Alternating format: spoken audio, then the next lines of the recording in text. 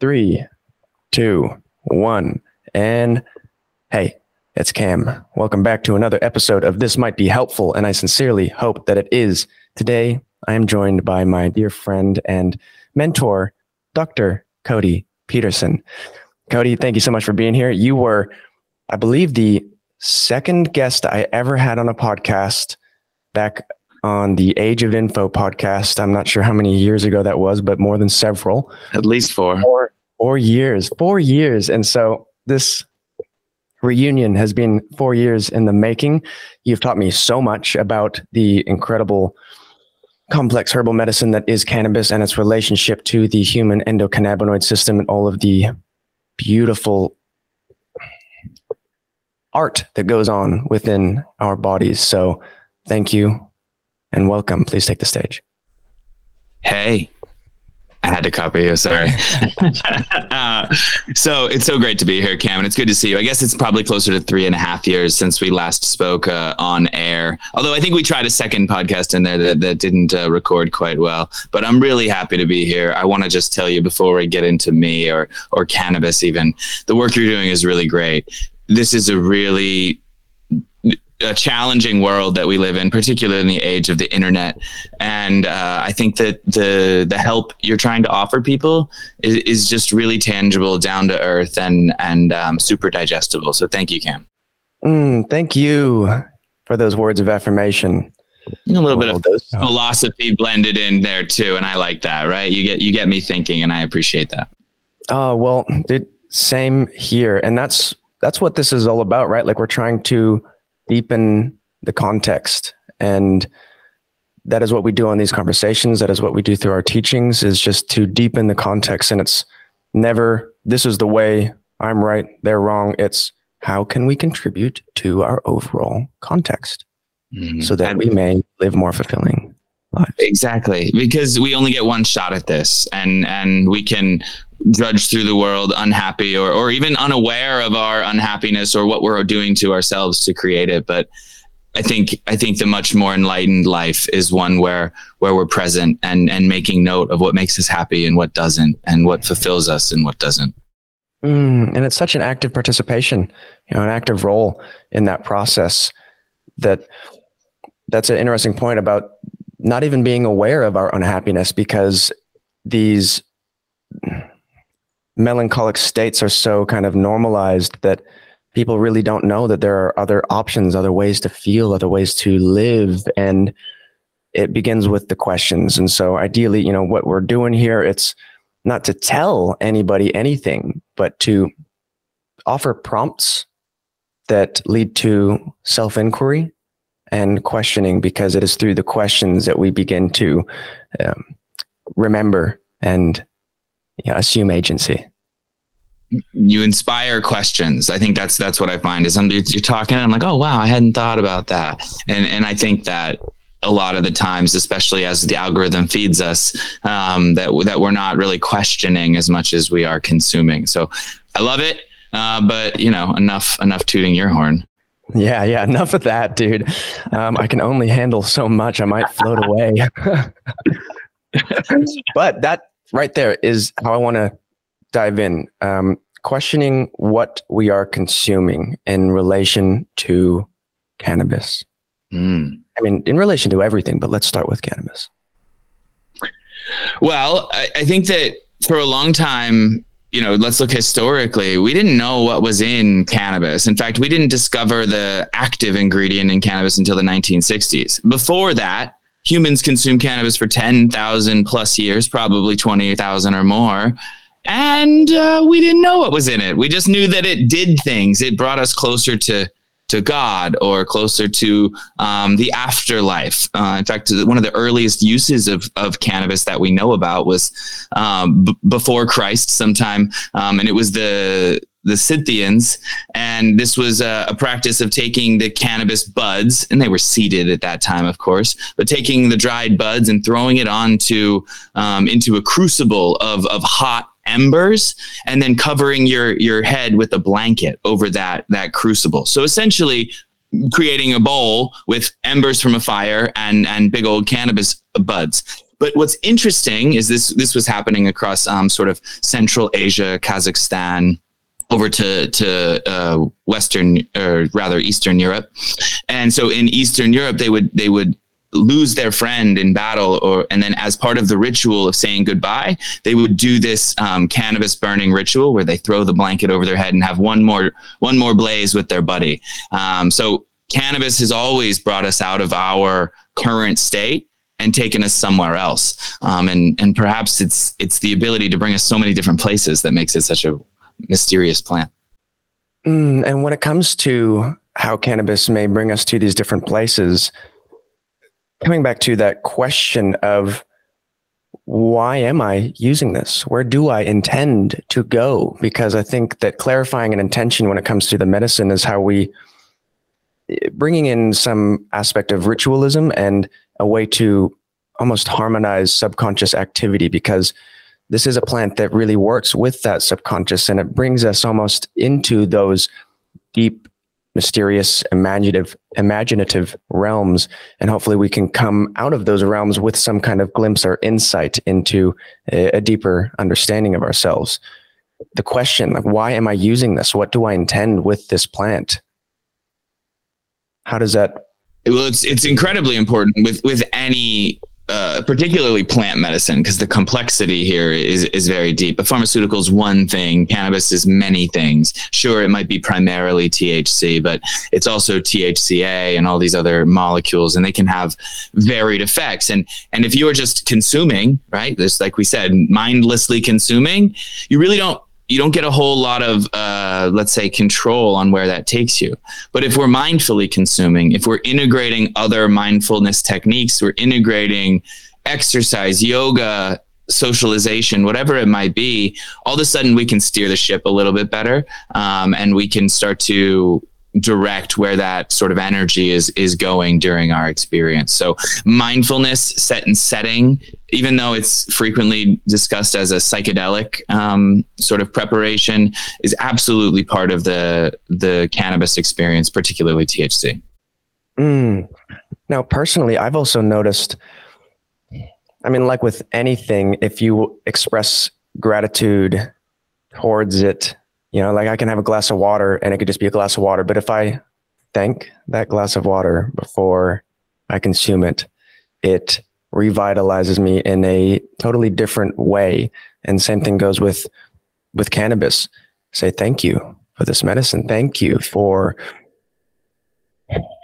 providing me this opportunity, this space, and an option to get to know myself in a new way. And it kind of brings us freshness into the experience. And I think that helps to almost disrupt the monotony and the complacency that comes with easy access as well. like, cause that just, we get desensitized to what it is, and it just becomes smoking weed. Or water, Cam. You should be thankful for that water, for that whole history that we talked about earlier. Humans did not have access to clean, potable water. This was always a struggle to go and find water that you knew you could drink and not get sick. And we take this for granted in the same way that we take for granted that we can buy, like here in the States anyway, as much weed as we want. So you don't even have to consume sparingly or consume mindfully, because the commercialization of this product has made it so that we don't have to. But if you think back to a time where you had to cultivate this herb, which was only 50 years ago in this country, maybe 100, otherwise you couldn't get your hands on it. That's a whole different experience. You wouldn't be wasteful with your herb if you had to trim it and had to grow it, water it, nurture it, prevent pests from getting onto it. And the same thing is, we wouldn't be wasteful with our water if it was as expensive as it probably is to treat and shuttle into our homes. But instead, we're subsidized by modern technology and modern culture to have access to this resource. And as such, it is important to bring what you're saying up, to recenter yourself. Wow, I am thankful for this water. It's life-sustaining, and it came to my house, it came right to me. Wow. And it's safe. Yes. Thank you for this reminder as well. Because it's so easy to forget our lineage, our ancestors, all of the long continuation of life that led to this moment where I can access water without any effort whatsoever. And I thank you to everybody that allowed this to be. I'm grateful and thirsty and thankful that I have something to quench that thirst. Now it goes deeper. So sorry, Cam, I didn't mean to interrupt you, but like it goes beyond that. It's even to food, right? Like it's all these, my even our housing, although that is a much bigger struggle in modernity. You know, we're really lucky to have access to refrigeration and cellular telephones and all the things that make life easy historically have not been here. And so it's insane that we're less thankful now, despite having all of these amazing gifts from essentially our ancestors, although our modern ancestors. I think we're desensitized on some pretty fundamental levels right now with all of this, and desensitized to our medicine, desensitized to stimuli, and dopamine, right? Like these, just the absolute abundance in every way, that abundance, it causes almost a scarcity of peace in the mind, a scarcity of contentment and satisfaction, because these senses are never satisfied unless we really train the mind to be able to respond appropriately in a beneficial way to whatever the senses are demanding. And that's a real practice to be able to do that when it comes to anything, really, to be able to intervene when there's an urge and then consciously decide where it is you will go from here.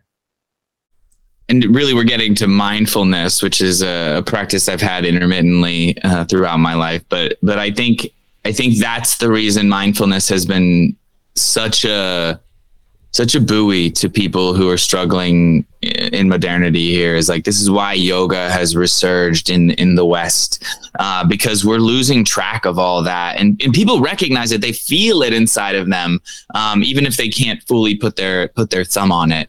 And I think that mindfulness helps bring us back to that plane where we're thinking about gratitude, where we're thinking about our neighbor, those who came before us, our ancestors, all of those things. And plant medicine often helps integrate all of this, but it's not the only way. Simple mindfulness can go a long way to improve all of this as well. Yeah, and I do want to touch on our relationship with plant medicines, particularly cannabis, because there are some practices that concern me.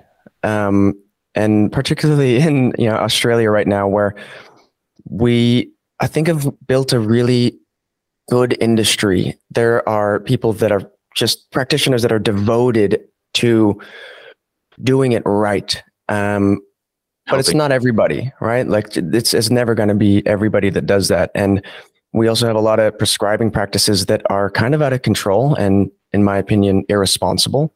Like cannabis prescribing or opioid prescribing? Because I'm pretty familiar with the latter. Well, cannabis prescribing, because that's the domain that I am in, but it's following some concerning trends that would be related to opioid prescribing, in the sense that as tolerance increases, then the daily dose is going up and up and up, and there's no real emphasis on intervening and reestablishing a healthy relationship with this plant. If you're using 100 grams a month, is it working? I think there's an argument to be made on both sides, depending on what we're treating for that.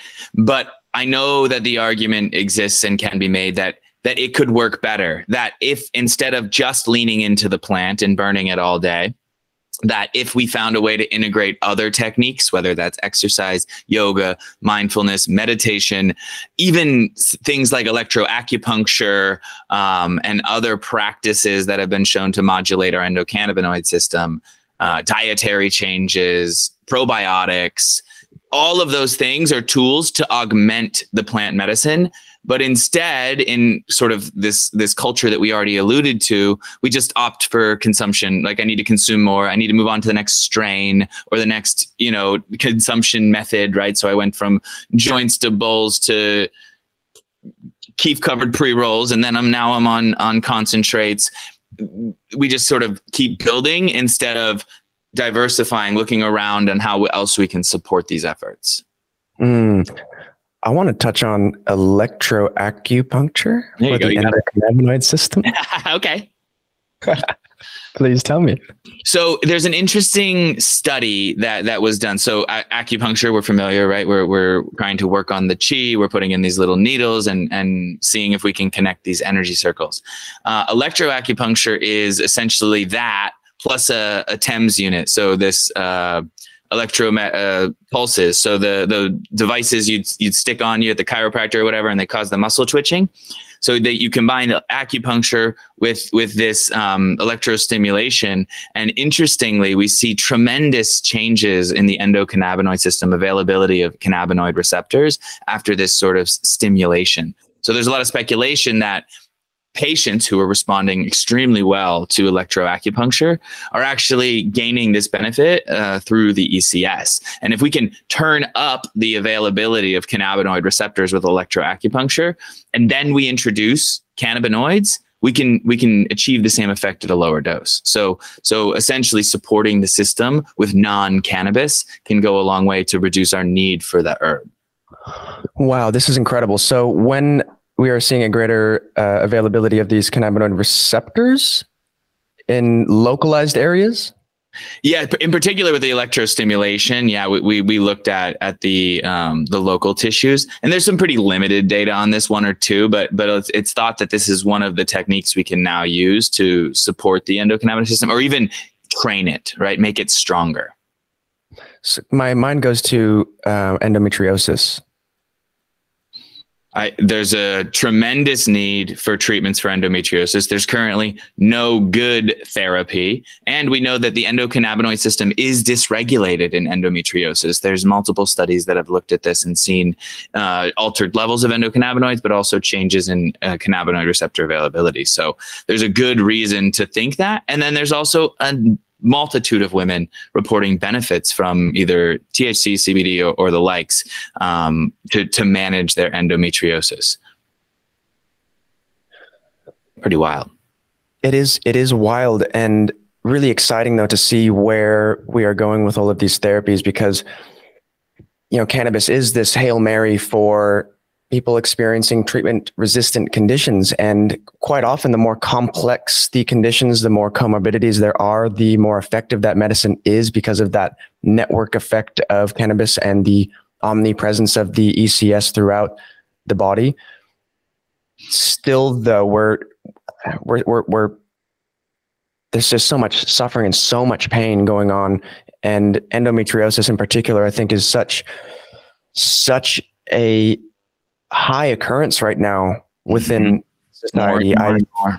I speak to so many people that experience this, and there's, especially in Australia, where we're still not allowed to drive with any THC in our system. And so people that experience these really debilitating conditions, they might get relief from particularly THC based medications, but they're sacrificing their ability to engage with community and society and work. And so they have to choose between being in pain or providing. Yeah, and we also know that engaging with community is going to support your endocannabinoid system. And by hindering people from doing that and by handicapping the system, they're going to even need to consume more cannabis and begin to develop tolerance even more so.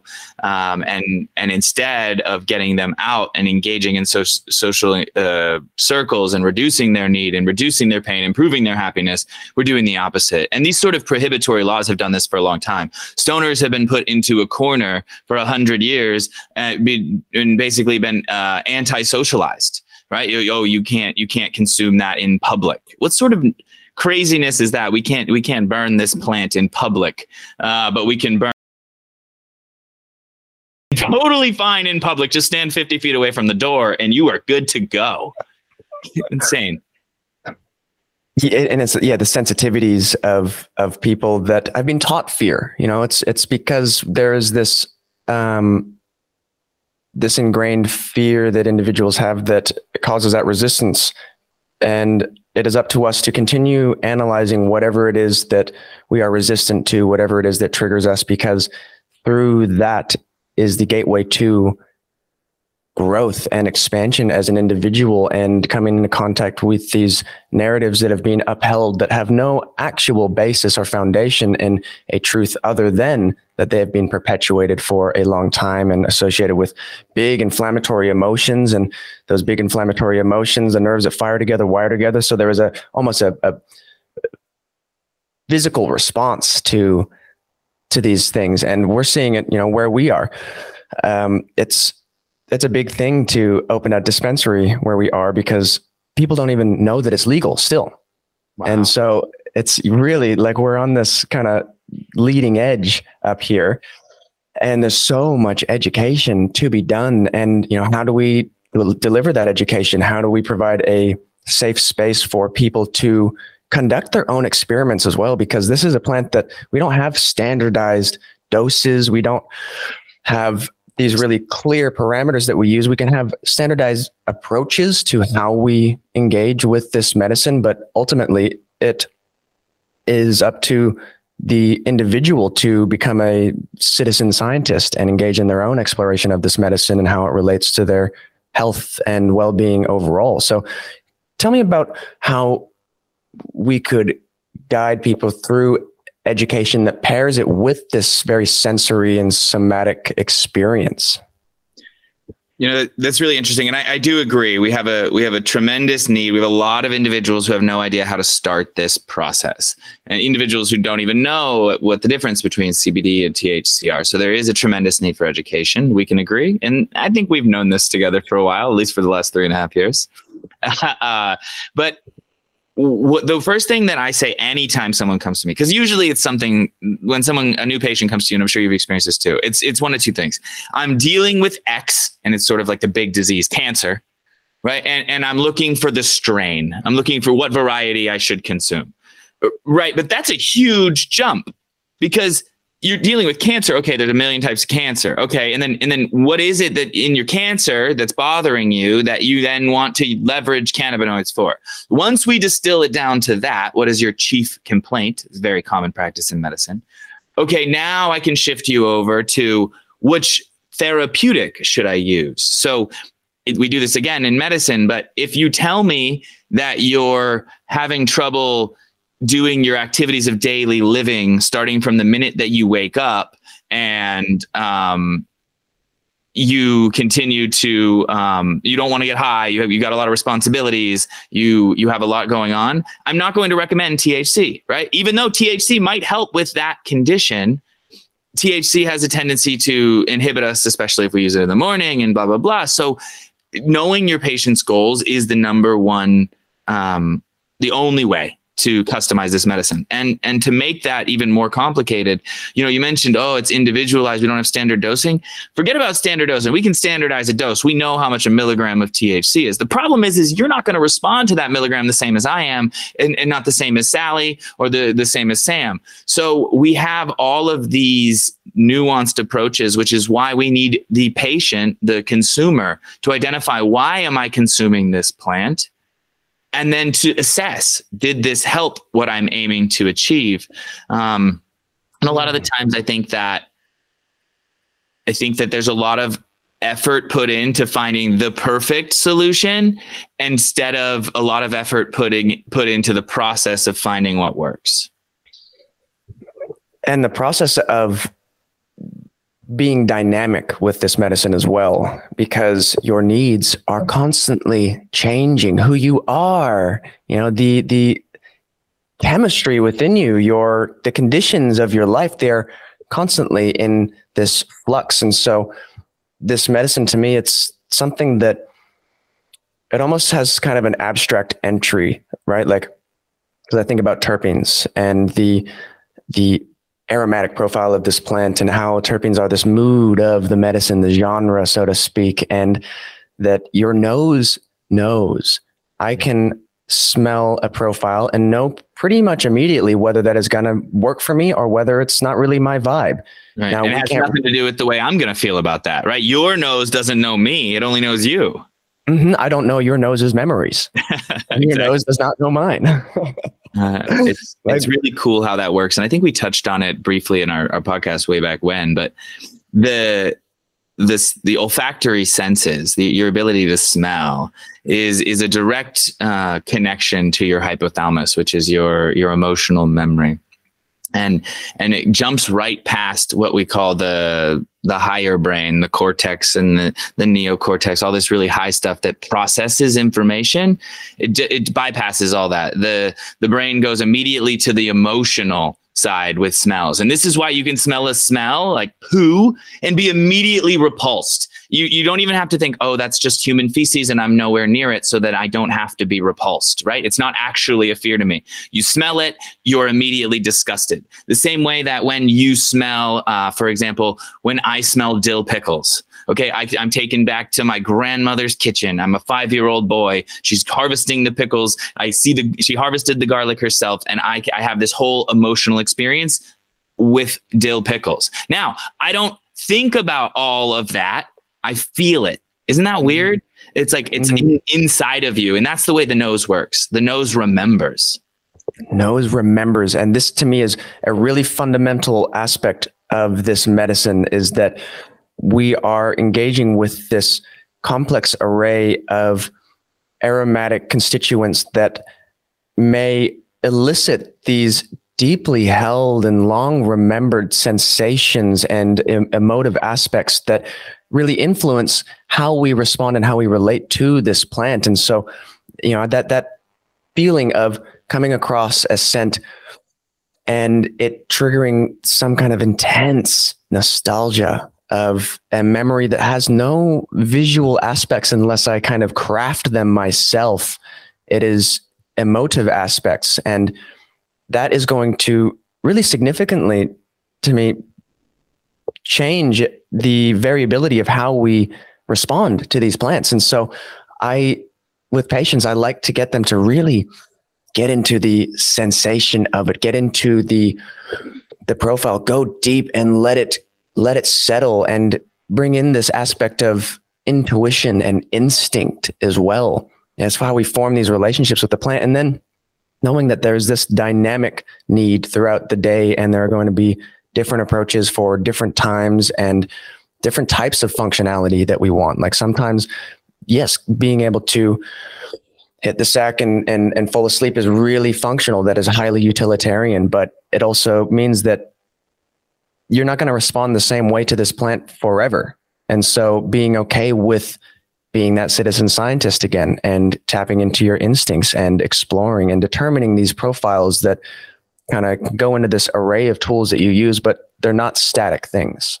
No, and we have tools like right now, like you said, terpenes. Okay, great. I can look at the terpene profile and I've got 8 just standard terpenes, and I can look at that and try to make a connection between how I'm feeling. But the truth is you've got 8 parts in orbit, and it's going to be hard to really make these connections with that data set. The reality is that terpenes are just a part of the picture too. And the aromatics we're smelling, those volatiles, are even more. They're aldehydes and esters and other alcohols that are volatilizing off of this herb and then hitting your nose and then going through your whole complex brain, which, as you've alluded to in this show before, is the most complex thing, the complex structure in the universe.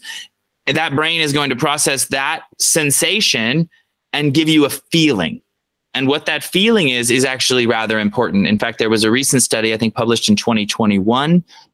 They went to a cannabis event, a conference, a competition, and they measured people's subjective effects, whether they liked the herb, and tried to correlate that to the laboratory data. And what they found was THC concentration was not correlated to any of the liking that was reported by the consumers, and barely even associated with increased impairment. So that's a really intriguing idea, is that this isn't just dictated by the the chemistry or the cannabinoids, but these terpenoids, the aromatics are altering the way they're making us feel. And I guess what I'm saying is there's some science to this as well.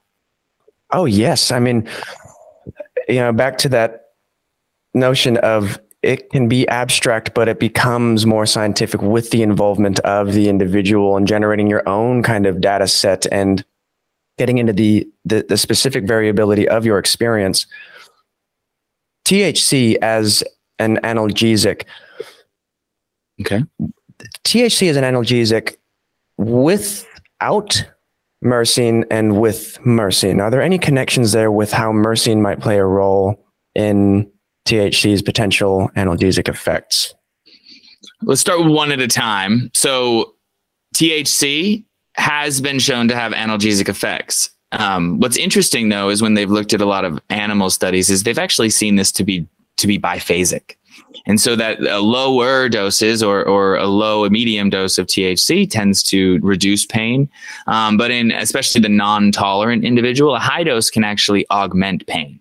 So we see this biphasic effect where this low dose may have this analgesic effect, but we have this pain enhancing effect at larger doses. Now, keep in mind, this is a little bit different for everybody. And the more chronic the stoner, the less likely they are to be able to make it all the way up to that hyper analgesia phase. So this isn't the truth for everyone. I'm not saying that everybody who burns a big old blunt is going to have more pain. But this is what we found across numerous benchmarks with THC, is that we've seen different effects at different doses. But you're right. Generally, we do have analgesia. Now let's set that aside. Then we can look at myrcene, which is one of the terpenoids found in cannabis, but also a terpene very abundant in lemongrass and very abundant in all sorts of different fruits and vegetables. However, I want to point out, not very abundant in mangoes. I know that's what you read on the internet, but I hate to break it to you. They looked at like 50 different mango species and only one of them even had a lot of myrcene. The rest were rich in things like limonene and other terpenoids. So setting mangoes aside, because that's not why we're here. If you look at myrcene and you look at animal models with it, we do see analgesic effects as well. So when we inject it into rodents, we see that. When we apply it topically to some rodents or samples, we see analgesic effects as well. And in fact, we see this across many terpenoids. Linalool is another good example of an analgesic. It's frequently incorporated into topical products that are used for wounds. So this is not uncommon that terpenoids have an analgesic or a numbing or stinging effect on the skin. And then if you think about this, could that harmonize with the effects of THC? The answer is probably yes. We don't have a lot of great data, but when we do look at the data that we have, we do see this tendency for myrcene dominant strains to be used for their pain relieving qualities. So THC has its own unique effects. Myrcene seems to do that. And then when put together, they seem to synergize. And this is sort of the entourage effect as has been proposed in the space.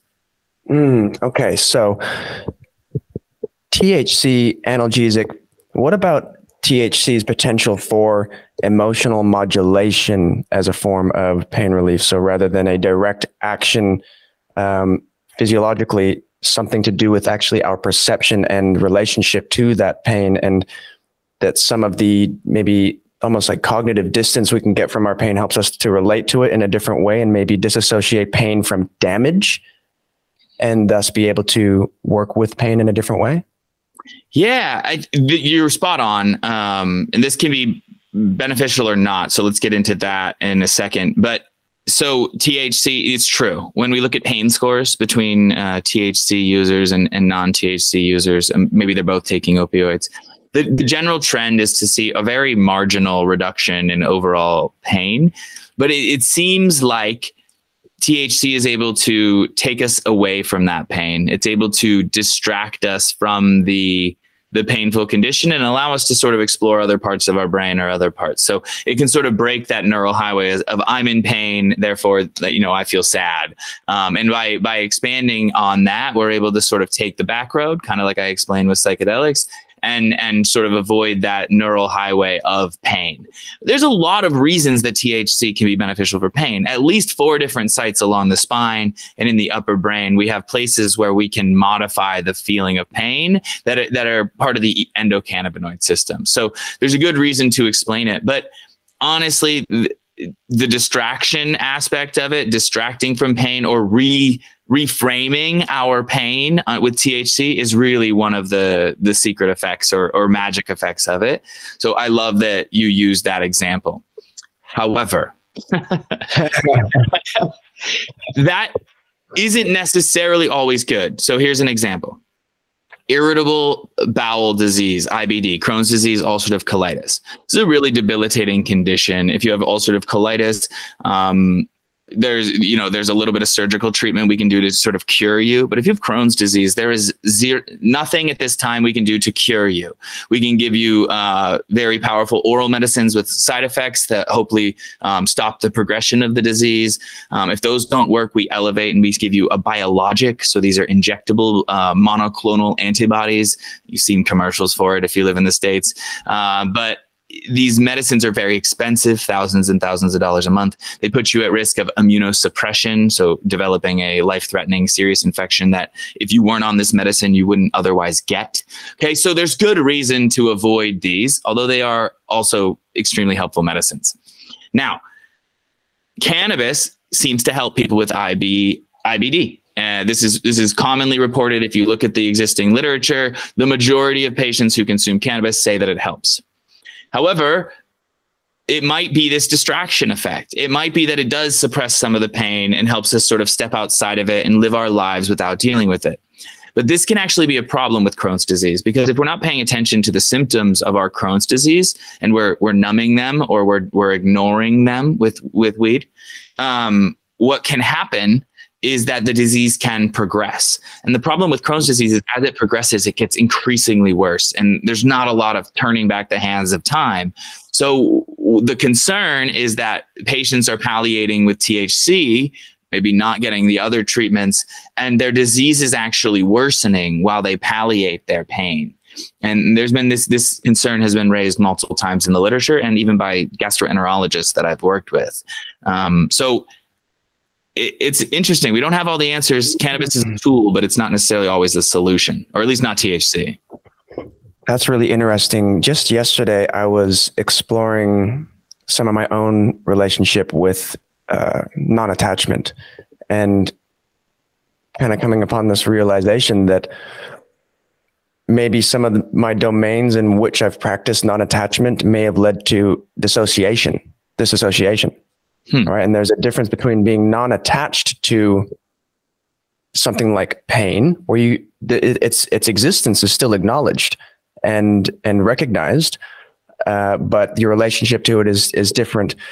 Whereas disassociation is kind of like the resistance or ignorance to existence. And that is a little line there. So like THC may help to guide us into a place that is less attached to what is occurring, but there would be almost like a biphasic line with that, where you could go into, I've disassociated from what's occurring. I like that. Yeah. So if we use cannabis mindfully, it's a tool for detachment. But if we just blast it, right? If we just keep blazing, then I could see how it's a tool for disassociation. And we see this, that's in itself is a therapy. If you have post-traumatic stress disorder, it's uncontrolled, you're getting help, it's still bad, you can't sleep, you're waking up, you're screaming, you want to disassociate. Those individuals are not necessarily trying to detach and sort of look back at those emotions. Although hopefully with time, with the help of therapy, plant medicine, maybe some psychedelics, then we can get to that just simple detachment. That can still be part of us. But oftentimes people who are dealing with PTSD are aiming to dissociate. All right. And this comes back to the vast variability between individuals, their current state of health, their desired state of health, and the practice that we engage in to bridge that gap from where we are to where we intend to be. And I think, a couple of good questions that my buddy Tommy and I ask each other is, hey, bud, what's your state of mind? And it offers me a moment to go, what is my state of mind? What is occurring within this space? And then you'll follow up, what is your intended state of mind? And between those two, that is where the practice comes in, is how you travel from where you are to where you intend to be, and the range of behaviors and cognitive practices that we engage in to allow that to occur, becoming the technicians of our own energy. And, cannabis may or may not be intertwined with that modulatory process, certainly not in the morning for me, because it will absolutely impair my functionality. That's another question I have as well about why THC use in the morning can be so much more potent than later in the day. Mm-hmm. But yes, this like reinstating that aspect of intentionality when it comes to your medicine, discerning where you are at now will allow you to clarify where you want to be, and that will inform what you may do to get there. Mm-hmm. I love that approach. And actually, I recommend this for all drug use, is what particularly, not sort of the non-psychoactive, any psychotropic medicine, whether it be, something like cannabis all the way up to gamut to something like cocaine, is the question that the consumer must ask is, what am I aiming to gain from this consumption? And if you can't answer that, I don't think that you really want to be consuming. You're now bored. You're now just trying to get out of your headspace. Now, if you can answer and say, "Oh, I really want to get out of my headspace," no, that's a different answer. But if you say, "I don't know, I just want to, I like it," I would challenge that individual to think about what they really want. And are you really engaging with this substance, or are you using it to, like you said, dissociate? Is it just a distraction from whatever it is that you don't want to be doing? And if that's the case, if you can acknowledge that, then go for it. You're a sentient adult. Do what it is that you want to do, but at least know why you're doing it. Yes. It's, being honest with yourself as well. When we ask these questions, it is not so that we get an answer and then judge it. It is just so that we can clarify why it is we are using this and become more aware of what is the driving force behind our motivations. If we ask ourselves, why do I want to use this? And the answer comes up, well, I want to have fun. It's like, okay, then if that is your intention, clarify that intention. And if we clarify that intention, maybe it will actually be fun. Maybe you will be called to go and do something with this. Maybe you want to express yourself creatively. Maybe you want to go outside and be amongst nature and harmonize with existence. But if we clarify this intention, no matter what it is, we give ourselves a greater capacity to actually allow that intention to unfold. Whereas if we don't give ourselves even just the briefest of moments to say, "Hey, bud, what are you doing?" then we don't give ourselves that opportunity for the growth that can occur even in the things that we habitually do all the time. Totally. I think that's great. And speaking of habitually, I think the same can be said around morning consumption of cannabis. I'm no stranger to the wake and bake, and I'm not even against it, but the effects of THC on the body physiologically are very different in the morning. And this is simply because we all have a circadian rhythm, right? We've heard this many times. We got a rhythm, we go to bed, we wake up at a certain time. And it's actually this rhythm that makes things like melatonin a medicine. Melatonin sort of hits the reset on this rhythm. And that's why we take it before bed. And then we hopefully wake up and we're bright-eyed, bushy-tailed, and on schedule, so to speak. Now, everything on planet Earth has a circadian rhythm based on 24 hours. But if we lived on Jupiter, our rhythm would be vastly different. But we're here on Earth as far as I remember. And so a 24-hour cycle is what we naturally function on. We evolved this way, and that has to do with the sun. So in the morning, as the sun comes up, we can look at the hormones inside of humans, and we see all of these hormones throughout the day changing. Some are high in the morning and really low at night. Others, like melatonin, which is a hormone, is really low in the morning, has a little peak in the day, and then it comes back up late at night. So we have this rhythm inside of us. And it turns out that the endocannabinoid system is critical to this rhythm. So in the morning, so as you might know, THC can be super helpful for sort of turning off stress. I'm super stressed. I blaze. All of a sudden, I decrease that stress response. That's because the endocannabinoid system is the counterbalance to your cortisol system, your stress system. So your body, when it's stressed, let's say you're being scolded, let's say you're being threatened, your body has epinephrine, the fight or flight molecule, but it also has cortisol. And cortisol is the stress hormone. It's highest in the morning. We know this. This is why people who have high blood pressure have highest blood pressure in the morning. This is why individuals who have anxiety oftentimes find themselves with anxiety in the morning. Lots of things. THC interferes with that rhythm, not necessarily in a bad way. Maybe we want to interfere with it, but it absolutely hijacks the endocannabinoid system's normal role at regulating those hormones through the day, and then has an action. It just so happens that it's the ECS because it's turning off the cortisol, and the cortisol is highest in the morning. The ECS is also very active in the morning. So you have more receptors, you have more abundant targets for the THC in the morning. And therefore the effects are quite different of a wake and bake than they are an end of the day bake. And then last point would be, when we wake and bake and we stimulate those receptors when they're at their highest, we're really, throughout the rest of the day, unless you take the whole day off, likely going to get diminishing returns with your cannabis. And by the end of the day, a lot of stoners will tell you they're not feeling it. They might need to jump to concentrates or something before bed because they just don't get high anymore. Okay, very interesting. So the ECS as this counterbalance to cortisol, where does GABA come into play with that as this inhibitory neuromodulator, and where does the ECS come into play with that? Does that make sense? Yeah, I'm following you. So GABA is a chemical that isn't sort of it's a neurotransmitter, not a hormone. So it doesn't really follow the rhythms quite in the same way, although we do have different actions. So GABA is how THC tends to have its sedating effects. So sort of lower doses might have a little bit of a stimulating effect, but if you push the dose of THC, we almost always get a bit of sedation. And that's because we get a release of GABA when we activate the CB receptors in our brain with THC.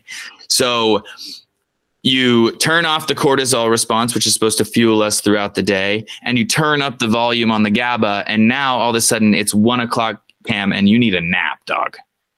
Yeah. You hear the grunt there? That's confirmation. So I'm trying to wrap my head around this. THC increases production of GABA? Oh, dude, you're getting into complex pharmacology. The master homeostatic regulatory system touches all of the neurotransmitters. Our brain, super complicated, right? Complex structure. And THC has variable effects at different doses. So it's really complicated. But generally, we can say that THC causes a release of GABA on the GABAminergic neurons. And that GABAminergic release is actually what secondarily releases dopamine. And that's why weed sort of makes you feel good and carries some abuse potential. It can be addicting. Because as it releases the GABA, the inhibitory neurotransmitter, that tells the dopamine system that feels good. THC does not directly act on the dopamine system. Interestingly enough, it has this secondary effect. Okay. So, we've discussed many different kind of like analogies for what the endocannabinoid system is. A conductor of a symphony, janitor in a hotel complex. With where your mind is at in relation to this endocannabinoid system, what could you use to describe what the system is and how it plays a role? Because where it is, it's omnipresent, but it's kind of very sneaky, and it seems to work almost a little bit in reverse to regular synaptic transmission. And it kind of is like this, almost like a bouncer. You're like, no, or double no, which is yes. So feedback. This is inherently what this system does. It helps us. So I like to say master regulatory system or master homeostatic regulator. So everywhere in all the cell types, unlike your nervous system, which is just the neurons, unlike your gastrointestinal tract, which is just the GI tract, unlike your musculoskeletal system, which is sort of everywhere almost, right? But the ECS receptors and the machinery to produce endocannabinoids is in all of those places. It's in every single major organ and almost every single cell type in your body, although not everyone. So it's not about like a bodily system. It's a cellular system. And it's preserved through almost all complex life. It's 600 million years old. And it's been found in animals as primitive as sea squirts. It's also based on the messages sent through lipid signals. Okay, so it's master homeostatic regulator using lipids, fats in our diet. That functionality, using fats to maintain balance, is not just a human thing. It's every vertebrate on Earth. And frankly, even the insects are doing things like this, but they're not using cannabinoid 1 and cannabinoid 2 receptors. So this system is a sensory system helping us adapt to the dynamic life here on Earth. It does everything. And it just so happens that when we take THC, this particular plant or this particular molecule from this particular plant, that it has sort of these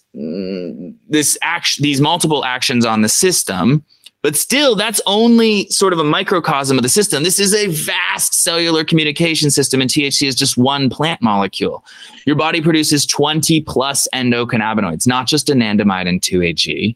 Your body has potentially dozens of targets for these endocannabinoids in the body. And it's not just about what THC does at CB1 receptors. So I can't tell you exactly what the ECS does because we're still learning about all the roles it has, but it appears to be involved in basically everything that we call life. It's pretty miraculous, and it is, I think, omnipresent is a good word. It's in all of our cells, and it's absolutely playing feedback, helping us respond to the emotions, to the stimuli, to the environment that we're in, and then helping us to transcribe that information and react. That's a beautiful way to say it, because there's no simple way to describe the system and do it justice. But I think that we're getting pretty close. You're getting pretty close. You're doing amazing work. Now, I'm conscious that you have to be in the hospital soon. True. Would you like to tell us about your projects at Cannigma right now? What are you working on, and where can people find you? Absolutely. So we're doing a couple cool things at the Cannigma right now. We're doing product research. So we're teaming up with brands to do sort of, let's call it consumer research. So you sign up for our initiative. We send the producer sends you a free product. We've collaborated with More Better, who makes the Relief app, to do some tracking around how that product is making you feel, how it's affecting you. And then we're sort of creating content around it. So keep a lookout for that at cannigma.com. If you want to stay abreast, you can sign up for our email list, and you'll absolutely get a blast explaining this. The other thing we're doing really cool at the Cannigma right now is we're about to drop our cultivation guide. So I went on a personal journey. It's been like way too long. It's been taken us almost 18 months because you know how the world works nowadays. But we finally are on our last step to put together an ebook. It's about 100 pages. We did 10 original infographics trying to help break down this process. It was written by Stephen Philpott Jr., who's an amazing evolutionary biologist and cannabis cultivator, getting his PhD in trichomology. Well, that's not technically a PhD, but he is looking at trichomes with electron microscopes, which is pretty interesting. And then Gianni, who's actually our Australia-based advisor, and he helped do a lot of this cultivation. So we got this really good book written by experts, not me. I'm not a cultivation expert, but I did start my journey alongside of this book, and I can tell you that the book's super helpful, and it's going to be free. All you're going to have to do is sign up for the Cannigma email list, and you're going to get all this wonderful information from some of the brightest people I know in the space. Oh, that's so cool. Thank you for that being free as well. That is such a gift. I don't underestimate the amount of work that goes into that. It took way too long, actually. But, you know, 100-page book period is a lot of work, but then put it in a specialty you're not good at, right? You told me 100 pages on the endocannabinoid system. I'm like, let me get typing. But this is different, and I'm really happy with the way that it turned out. It's not perfect. It is not the grower's Bible. But it is a great place for anyone who's curious to know how to start. And what makes it unique, and this is my pitch and we can be done, is the first 20 pages were written by Stephen, the evolutionary biologist. And we don't talk about cannabis. We talk about plants. What is photosynthesis? What is transpiration and respiration? And why does it matter? Something that a lot of people don't know, Cam. So you know what happens during photosynthesis, right? We get not actually, I don't want to say right anymore. You know, correct? The sun beams down, providing energy. The plant absorbs CO2, carbon dioxide from the environment, and then it takes that and it creates sugar. Super easy to understand. Everybody sort of gets it. All the green plants, good to go. But then when you start to talk about something called cellular respiration, how the plant breathes, you're like, oh, well, it absorbs CO2 and it releases oxygen, right?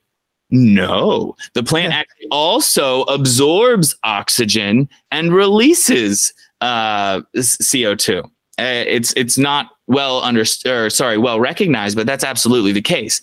But actually, that's not just happening in the leaves, in the aerial parts.